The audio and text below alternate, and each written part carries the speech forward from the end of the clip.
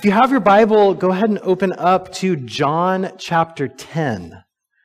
John chapter 10 is where we are headed this morning as we continue our series called Learning to Listen. Learning to Listen. John chapter 10 is where we're headed. And as you're turning there, one of my favorite stories about listening comes from an interview with Mother Teresa. Mother Teresa, the news anchor, Dan Rather, got to sit down with her and talk and ask some questions. And he asked her this question. He sat down with her. What a wonderful question to ask Mother Teresa. He says, "So, what do you say to God when you pray?" What do you say to God when you pray? I mean, don't you want to know what Mother Teresa said to that question? What do you say to God when you pray? She paused, thought about it for a moment, and responded, "I don't talk. I simply listen." And so Dan Rather thought about that for a moment, and all right. And then he followed up with another question. Okay, so well then, what is it that God says to you when you pray?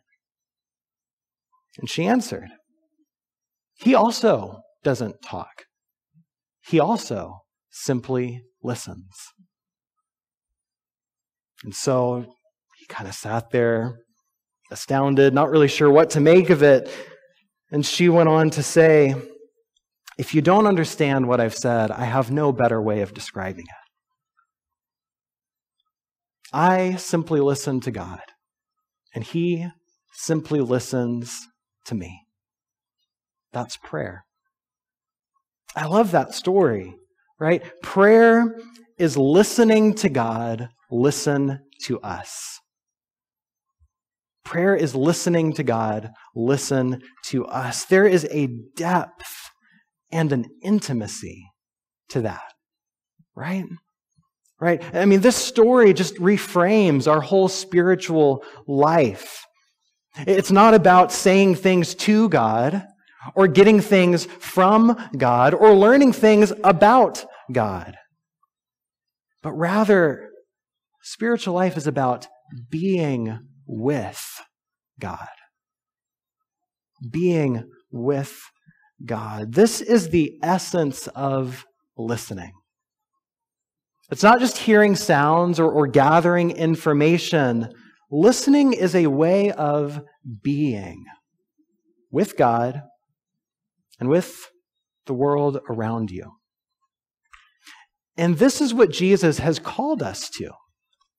He's called us to be a listening people. So 2 weeks ago, we saw in what Jesus called the greatest command that listening at its heart is an act of love.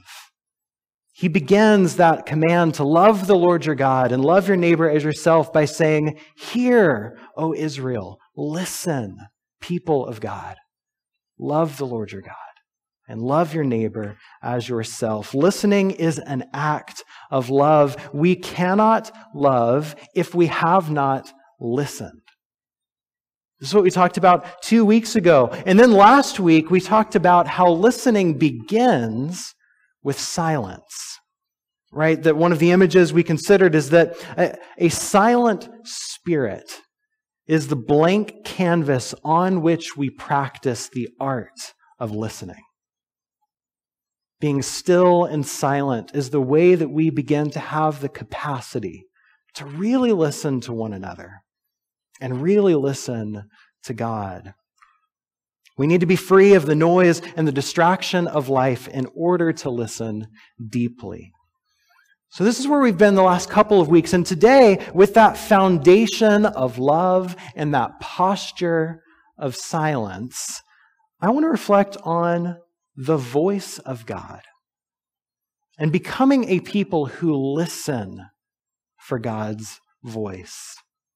And so let's read together John chapter 10, beginning in verse 1.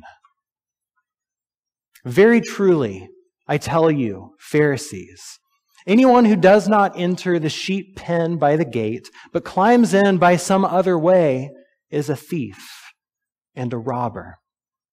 The one who enters by the gate is the shepherd of the sheep. The gatekeeper opens the gate for him, and the sheep listen to his voice. He calls his own sheep by name and leads them out. When he has brought out all his own, he goes on ahead of them, and his sheep follow him because they know his voice. But they will never follow a stranger. In fact, they will run away from him because they do not recognize a stranger's voice. Jesus used this figure of speech, but the Pharisees did not understand what he was telling them. Therefore, Jesus said again, "Very truly I tell you, I am the gate for the sheep. All who have come before me are thieves and robbers, but the sheep have not listened to them. I am the gate. Whoever enters through me will be saved. They will come in and go out and find pasture. The thief comes only to steal and kill and destroy. I have come that they may have life and have it to the full. I am the good shepherd. The good shepherd lays down his life for the sheep. The hired hand is not the shepherd and does not own the sheep. So when he sees the wolf coming, he abandons the sheep and runs away. And then the wolf attacks the flock and scatters it. The man runs away because he is a hired hand and cares nothing for the sheep. I am the good shepherd. I know my sheep, and my sheep know me, just as the Father knows me and I know the Father. And I lay down my life for the sheep. I have other sheep that are not of this sheep pen, and I must bring them also. They too will listen to my voice, and there shall be one flock and one shepherd. The reason my Father loves me is that I lay down my life only to take it up again. No one takes it from me, but I lay it down of my own accord. I have authority to lay it down and authority to take it up again. This command I received from my Father. This is the word of God for the people of God. Amen. Let's pray. Oh Lord, thank you for being our good shepherd and for calling to us and letting us hear your voice. God, I pray that as we consider the words of your scripture together today, that you would sharpen our minds and soften our hearts, that we might know you and love you. We pray this in Jesus' name. Amen. Amen. So in this passage, Jesus uses the image of a shepherd and sheep to describe the relationship between him and his followers, right? I mean, just as we sang only a moment ago, I am a sheep, and the Lord is my shepherd. This is what it is to follow Jesus. And as Jesus unfolds this image, one of the primary components of the shepherd-sheep relationship is listening. Listening is one of the primary pieces of this relationship. Verse 3, the sheep listen to his voice. Verse 4, his sheep follow him because they know his voice. Again, down in verse 16, I have other sheep, and they too will listen to my voice.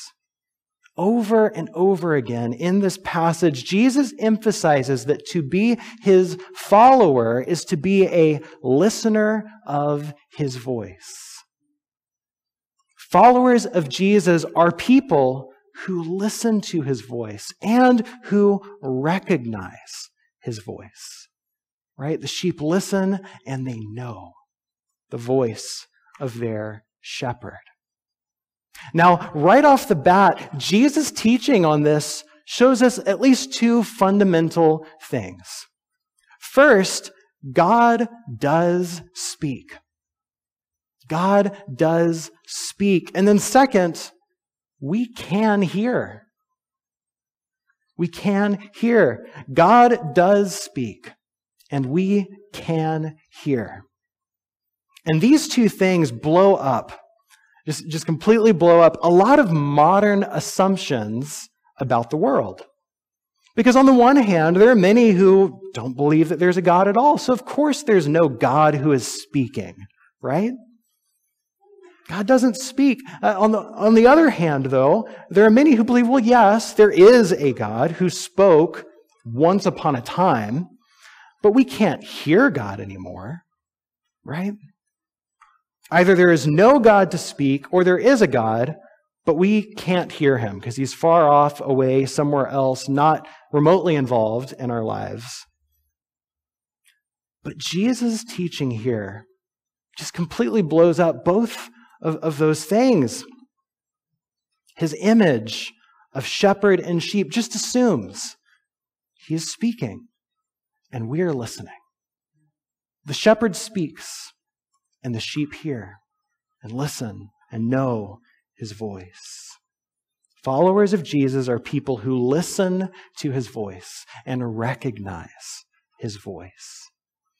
But there's even more going on in this image, right? Notice how not only do the sheep listen to the shepherd, but also Jesus emphasizes that the shepherd knows the sheep, right? At the end of verse 3, he calls his own sheep by name.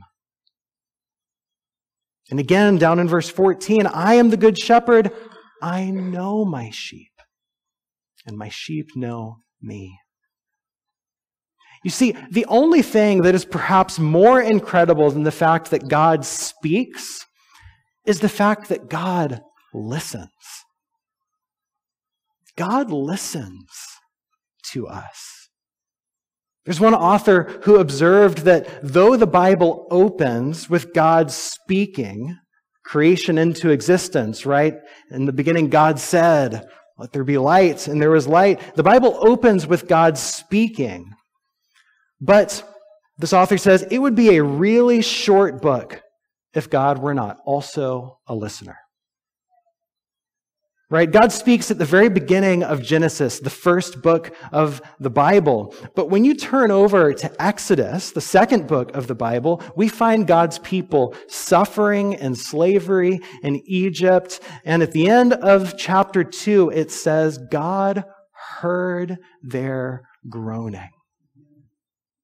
God heard their groaning. And it is God's listening to his people, calling out in slavery, that begins all the epic events that unfold for the rest of the book of Exodus. The calling of Moses, the burning bush, the great signs in Egypt, delivering the people out of slavery, crossing the Red Sea, going to Mount Sinai, on and on and on. All of that begins because God listens to his people. If God only spoke and did not listen, we would have the book of Genesis and maybe the first chapter of Exodus, and that would be the Bible. But because God is a God who listens, the story goes on. God is a God who listens to his people. God is a God who knows his people. Jesus is a shepherd who knows his sheep. And his sheep listen to his voice.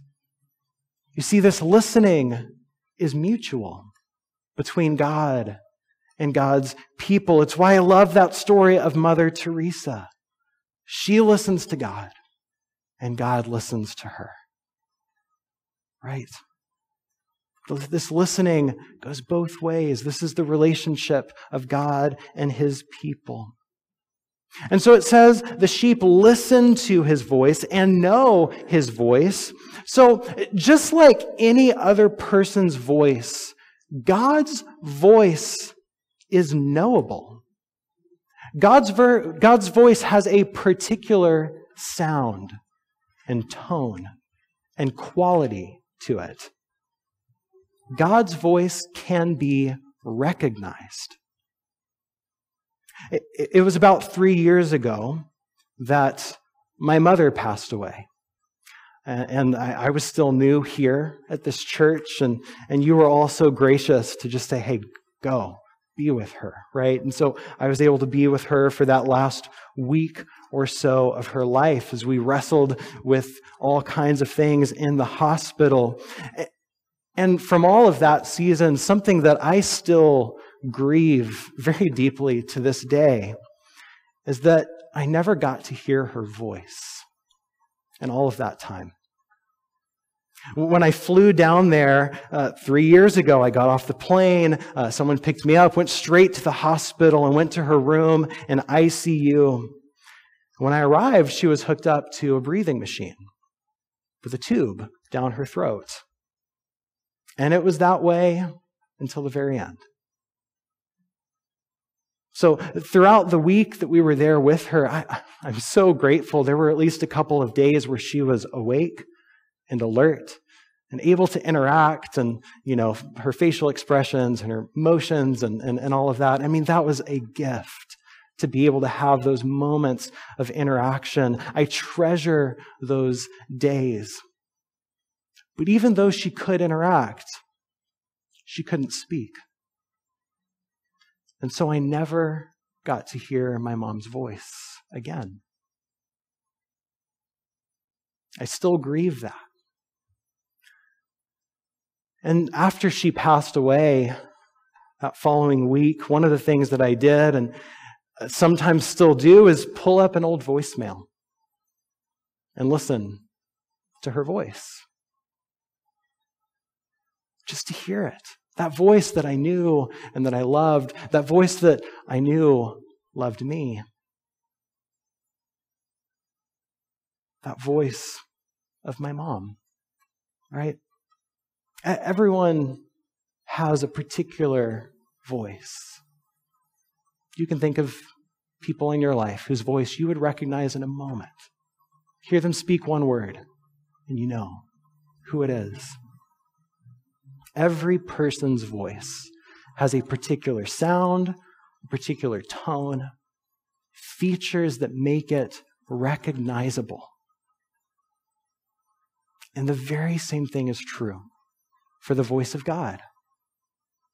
God's voice has a particular tone, a particular quality about it. Jesus says that his sheep listen to his voice and know his voice. They know his voice. His voice is knowable. It's recognizable. So, what does God's voice sound like? What does God's voice sound like?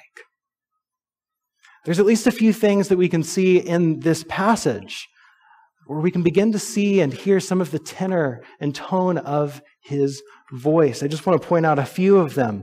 One, God's voice leads us. It does not push us around. God's voice is a voice that leads. It is not a voice that pushes. In verse 4, it says, when he has brought out all his own, he goes on ahead of them, and his sheep follow him because they know his voice. You see, God desires to lead us somewhere. He does want us to move from where we are to someplace better and greater. God wants us to grow.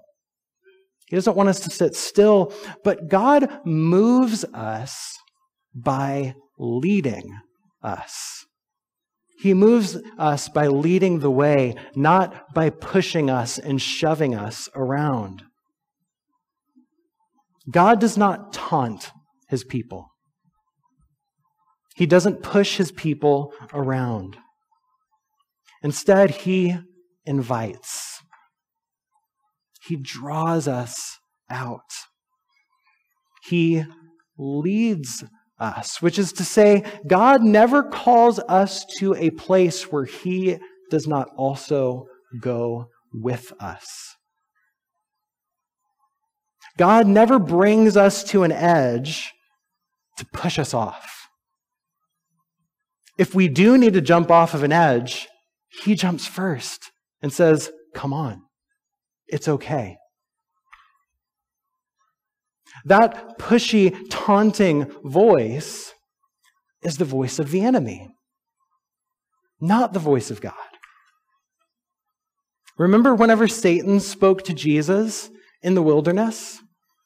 He began with those taunting words, well, if you are the Son of God, right? Just taunting Jesus.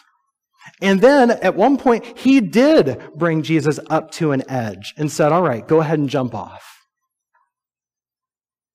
That's not how God speaks. That's not what God sounds like. Instead, verse 4 again, when he has brought out all of his own, he goes on ahead of them. Right? God doesn't say, hey, if you are my beloved children, then prove it.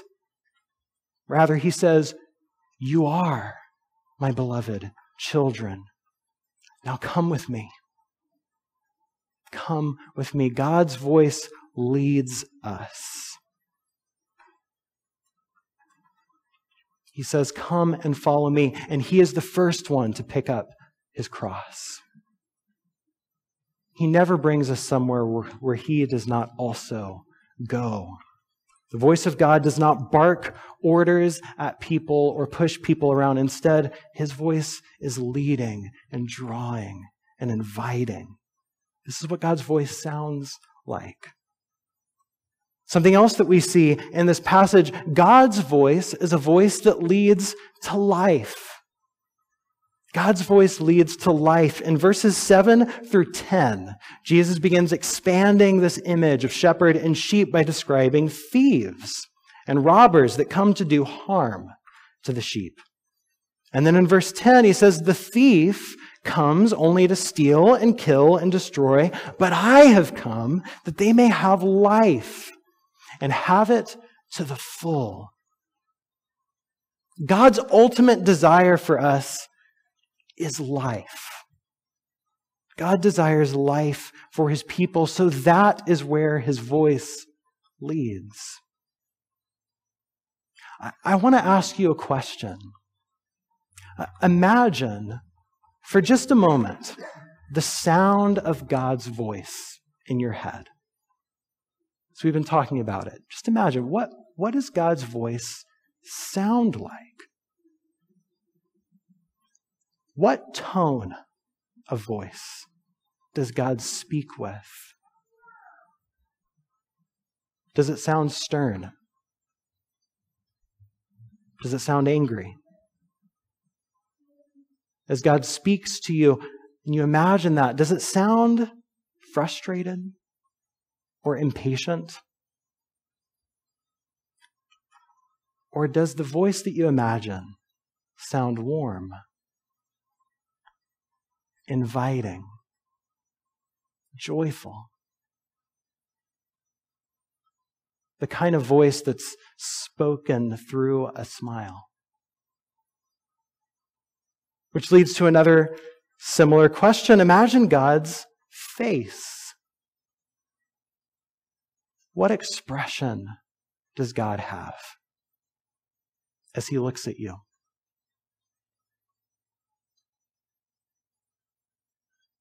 Is there a furrowed brow? Do his eyes look away from you? Or is there that warm smile looking straight into your eyes? What does God sound like as you imagine him? What does God look like as you think of him? You see, if our image of God is angry, frustrated, and condescending, then we have a false God. That's not who God is.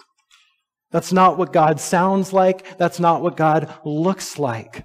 The thief is the one that comes to steal, to kill, to destroy. God comes to give life. Full life.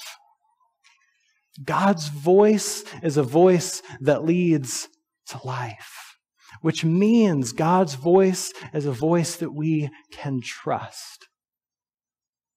We can trust him. Whenever God does have a hard word for us, which he does from time to time, we can trust that it is for our good.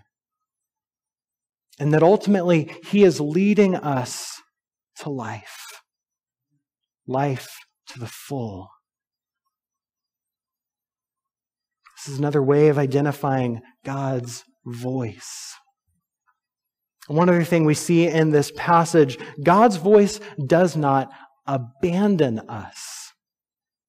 Rather, God's voice saves us. In the next section, verses 11 to 18, Jesus expands this image even more by talking about the differences between the hired hands and the shepherd. Verse 12, the hired hand is not the shepherd and does not own the sheep. So when he sees the wolf coming, he abandons the sheep and runs away. But then in verse 15, Jesus says, but I lay down my life for the sheep. Down in verse 18, no one takes my life from me, but I lay it down of my own accord. God's voice is not fickle. God doesn't go back and forth. He's not squirmy and uncertain. God does not abandon his children. The shepherd does not abandon his sheep. When trial comes, there are hired hands who only want to save their own lives, right? And they hightail it out of there. But Jesus does not run away. Jesus lays down his own life to save the sheep. And so when you hear voices that threaten to abandon you, that threaten to go away if you do this or that, that is not the voice of God. When trial comes, God draws near. His voice encourages, assures. God gives himself to save us. He does not run away. And so God's voice has a particular sound, a particular tone to it. It leads and doesn't push around. It's life-giving, not destructive. It is with us and does not abandon us. This is what God's voice sounds like. To put it all in one word, God's voice is good. He is the good shepherd. God's voice is good. This is what his voice sounds like. Jesus' call is to give up all of our false images of God, all of the noise of other gods that we've heard or been told about, and instead to learn the sound of our good shepherd. The sheep listen to his voice and know his voice, this voice that does not abandon and that leads us into life. That's the sound of God's voice. So how do we hear that voice? Right? This is what it's like. This is what it sounds like, but how do we hear it? I mean, all of this is good and well, but where do we actually listen for this voice that speaks? I mean, if God does speak and we can hear, then how do we listen? Where do we hear this voice?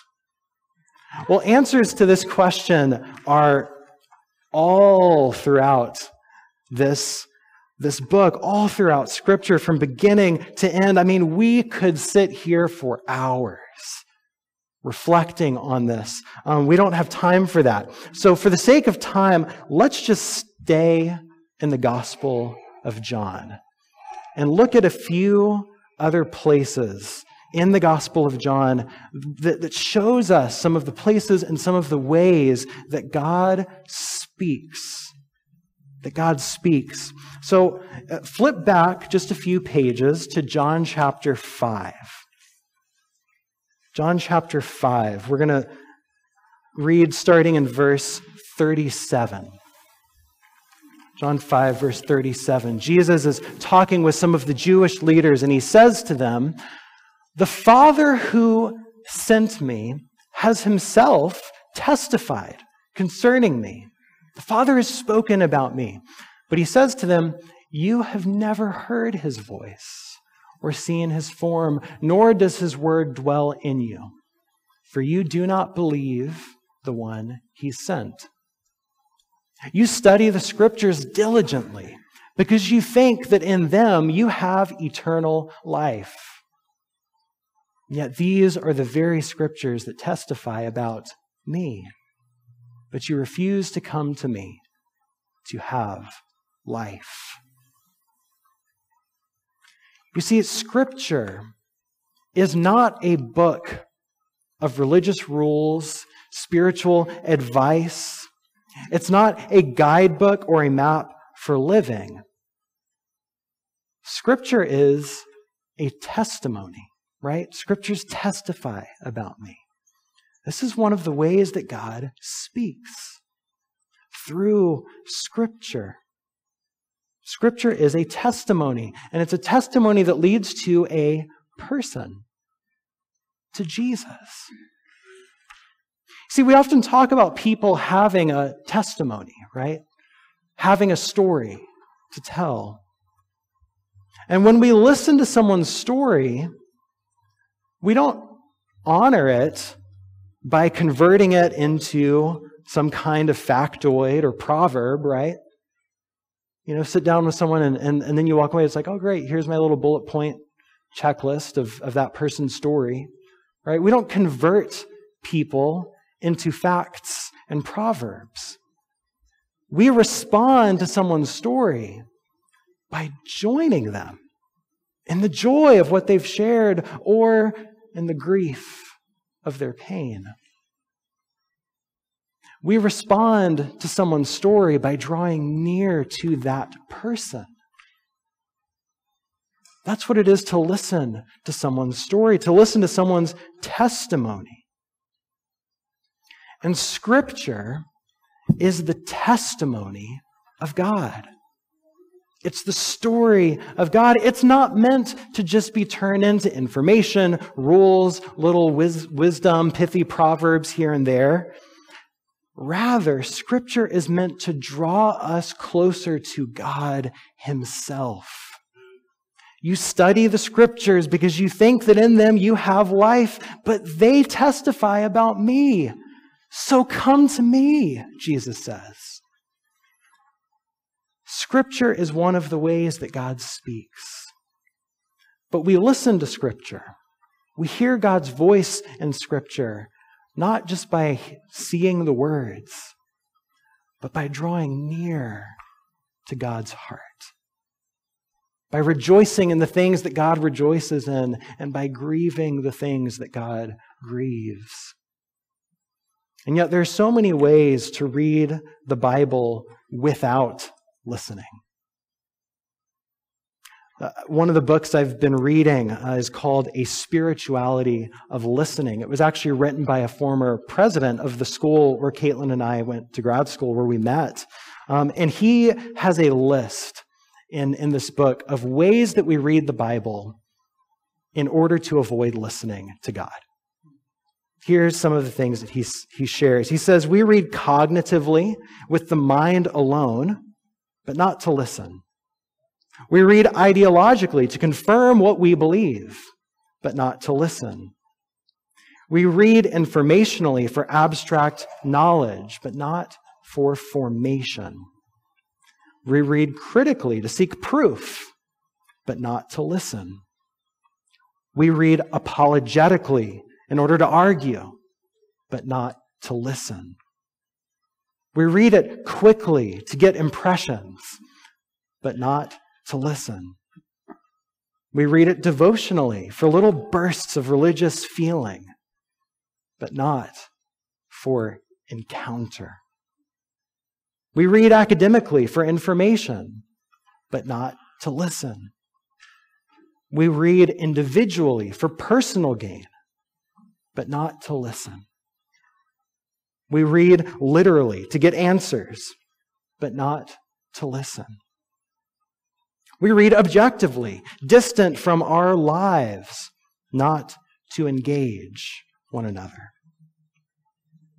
We read conceptually to form worldviews, but not to form relationships. Right? We could list all kinds of other ways that we read the words of the Bible, but fail to listen to the voice of God to which the Bible testifies. Scripture is not just rules, regulations. It's not just wisdom. It's not some kind of guide for how we should live. It is the testimony of God to draw us into God's very heart. And so when we read Scripture, we can hear the voice of God, if only we let it draw us near to Jesus and who He is. That's one of the places that God speaks. But there's more. God doesn't only speak through Scripture, although there are many who have said that God only speaks through Scripture. The problem with that is Scripture, right? The Bible tells us other ways that God speaks. And so staying with the Gospel of John, flip back a few more pages to John chapter 1, verse 1. John chapter 1, verse 1. In the beginning was the Word, and the Word was with God, and the Word was God. He was with God in the beginning, and through Him all things were made. And without Him nothing was made that has been made. In Him was life, and that life was the light of all mankind.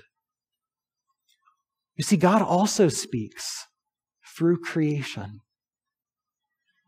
God speaks to us through this world that He has made.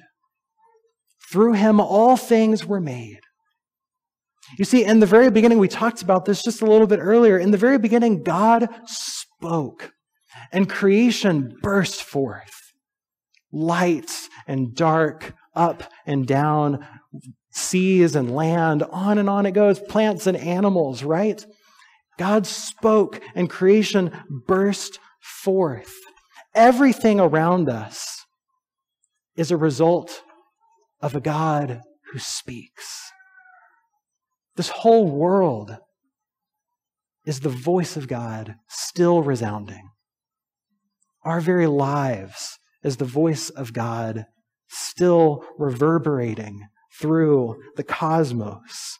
Everything around us in creation is because God has spoken. And God continues to speak through creation. The heavens declare the glory of God, the psalmist sings. Earlier this week, I was talking with Peter, and we were talking about bees, right? And how bees are just amazing. They're just intricate details of their wings and how they live and what they do. We were talking about eyes, right? The eye is such a complex organ, how it works, and we can take in and see all of these things, right? All of this stuff is just stuff to marvel at. Wow, creation is amazing. Jesus Himself, when He taught, He said things like, "Consider the birds of the air. Look at the lilies of the field," right? Creation is preaching, if only we listen to it. On and on it goes. One of the books I was reading this week as I prepared talked about the spiritual discipline of a long walk. The spiritual discipline of going on a long walk. They said, long because it takes some time for all of the noise in our life to finally settle down. And a walk because going any faster makes the world blurry. There's a spiritual discipline about going on a long walk that allows us to slow down just enough to see the world around us and hear God's voice within it. I got to do this a few weeks ago. I was over at my parents' place, which is near Roslyn, Washington, if you know where that is, and was staying there for a few days. And so I would get up and go for walks around. They kind of live in a little forested area, and it was so beautiful. It was wonderful. And there was one morning whenever I was walking, and I kind of had this trail I was going on, and there was this point that I wanted to get to with the great overlook where you can look down and see the river going through this valley, and it's beautiful and amazing. But along the way, I stopped because I heard and saw a woodpecker up in a tree. And I just felt like I'm going to stop and watch this guy for a while. I don't know how long I stood there. It was way longer than probably would be appropriate. But I just stood there watching this woodpecker and just watching it slam its head into this tree over and over again at lightning speed and just marveling at it. And I was thinking to myself, man, there's a sermon here. Like this woodpecker is preaching. I mean, how many of us feel like life is just slamming our head against something and hoping that something fruitful comes out of it, right? I mean, that's so much of life. There's this, but then I started thinking more. I was sitting there and I kept watching and I thought, what if I'm the tree? And the Holy Spirit is the one slamming his head against me. God's, hey, I'm pecking this stuff away from you, on and on, right? I just sat there for so long and this woodpecker is preaching, right? It's calling me to live more deeply. It's teaching me more about who God is as he is pulling away the hard edges of my own exterior, just like that woodpecker did to that tree. Things like this are the fruit of the spiritual discipline of a long walk. Slowing down enough to watch and to see. And you see, whenever we hear God speak in creation, it's not just about learning lessons. It's not just about, this is a great metaphor for this thing, and I walked away with a lesson. Sometimes encountering God in creation is just about experiencing love and awe. To look up at the sky and just go, wow. There's no lesson in that. There's just worship. And that, in and of itself, is hearing God's voice through creation. Sometimes we also hear creation speak of God, not just through its beauty and wonder, but also through its groaning.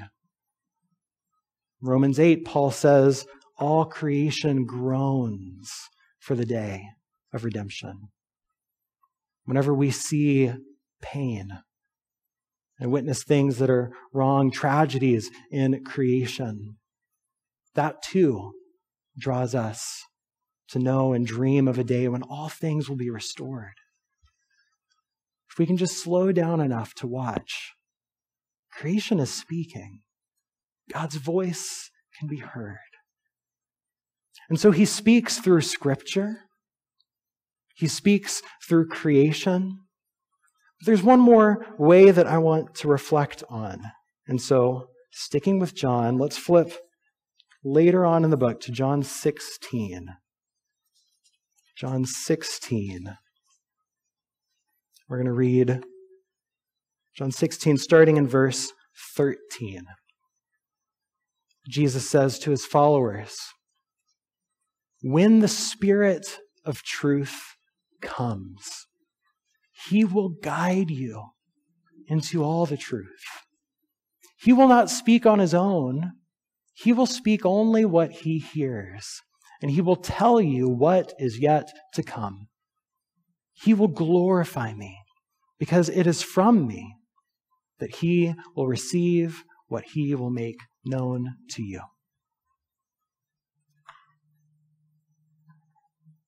You see, Jesus tells his followers, I am sending my Spirit. And that Spirit will lead you and guide you into truth. The Spirit of God will continue to speak. You see, when we listen to God, it is not only outside of us that we listen in Scripture and in creation, but it is also listening within us to the Holy Spirit. The Holy Spirit speaks from within. And this is another way that God speaks to his people. There's one of the things I was reading earlier this week. We were talking about how God speaks in the very beginning in creation. But just backing up a little bit further, imagining all of eternity, you have the Father and the Son and the Spirit engaged in this eternal conversation, where they are each listening and speaking to one another, Father, Son, and Spirit, and all of eternity. That conversation, that eternal conversation continues now. And I love moments in Scripture where we actually witness it. Like when Jesus comes up from the waters of baptism, the Spirit descends upon him and the Father speaks, this is my beloved Son, right? You've got this conversation between Father, Son, and Spirit all taking place right there. I love those moments. There's another moment later on in the Gospels where the disciples had been sent out on mission and they come back and they tell Jesus what all had happened. And it says Jesus rejoices in the Spirit and says, thank you, Father, for what you have done. Right? These moments when the Father and the Son and the Holy Spirit are all engaged in this conversation with one another. I love moments like this, but one author reflecting on this said, a dialogue is not only happening between God and us, but the very conversation of God, the Trinitarian trialogue, instead of dialogue, is carrying on inside of us. A conversation between the persons of the Trinity is now passing through us by the Holy Spirit. That we are caught up in this divine conversation. The Spirit is speaking in and through us. We get to join in on this Trinitarian conversation, listening to the Holy Spirit. Now, what does this look like, right? What is this like? Well, often listening to the Holy Spirit will involve an internal sense. I've heard some people refer to it as a nudge. Well, it will involve an internal sense along with some kind of external confirmation. An internal sense along with an external confirmation, right? That's how this conversation, this Trinitarian conversation happens. This is, in fact, how we came to this sermon series. How I came into this. It's originally, as I was thinking about this season of Lent, I actually had a whole different plan for what we were doing, where we were going. I had, Lent lasts for 6 weeks. I had kind of 6 things that I thought would be really interesting to talk about and explore together. But then I got this sense. Maybe there's something else that we need to lean into, that we need to learn. And I started thinking about this call to be a listening people. And I couldn't shake it. I was like, all right, let me pay attention to that. And it was actually while I was over at my parents' place, when I went on that walk and saw the woodpecker, that one evening I tuned into this kind of online conversation that was about spiritual formation in the church. I'm like, okay, that seems beneficial. Let me tune in and see what they're saying.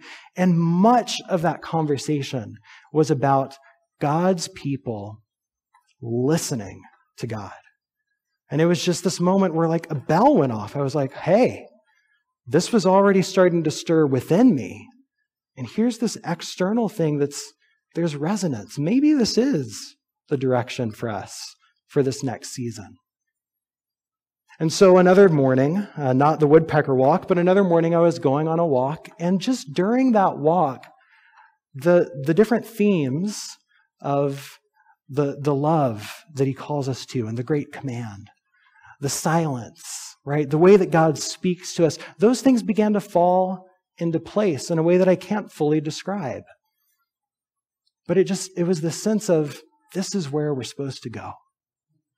And that's how we're here, right? This listening to the Holy Spirit, it can start with an internal sensation, but there's often also an external confirmation. And this is what it is to listen to the Spirit, to listen to God. You see, as weird and crazy as it may seem to go around saying things like, God told me, or God said this, in the world of Scripture, it's actually weirder and crazier to not say, God told me. God said this. Jesus said that his sheep listen to his voice.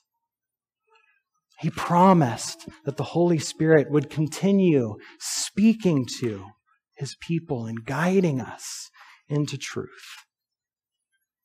And so as we seek to hear God, whether it's from Scripture, from creation, or from the Holy Spirit within us, I want to just share a few things really briefly. Humility, community, and remembering the sound of God's voice that we talked about. As we listen to God, as we get maybe nudges or inclinations, as we pay attention to what God might be saying, we must keep a posture of humility. We can never say, "Thus saith the Lord," objectively. We must carry it humbly and submit it to community, which is the second thing. Right? In 1 Corinthians, Paul writes about people getting up to prophesy one thing and another, but he says, when the prophet speaks, let 2 or 3 weigh what is said. As we seek to listen to God, we must always do it together in community, humbly submitting these things to one another, sharing those internal sensations, but waiting for those external confirmations. And as we listen to all of it, we have to remember what we talked about earlier. What does his voice sound like? It's good. And so what we hear will always be leading us into life, into wholeness, into the goodness of God. And this is how we hear and listen to the voice of God.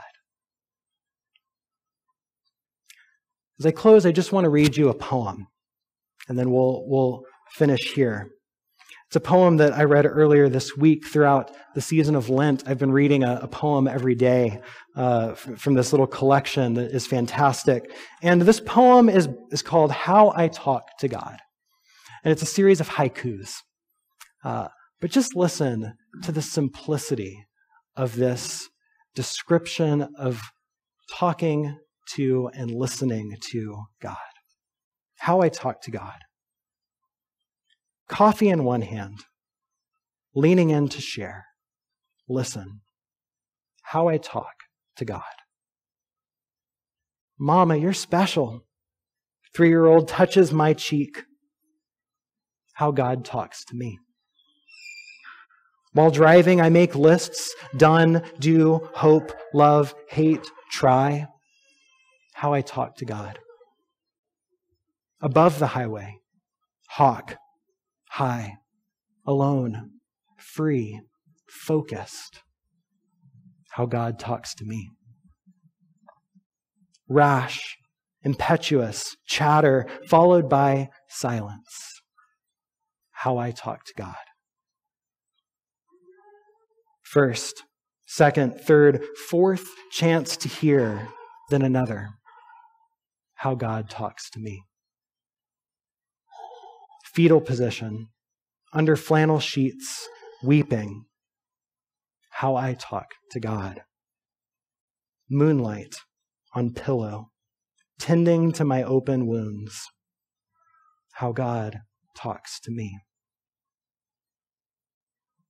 Pulling from my heap of words, the ones that mean yes, how I talk to God.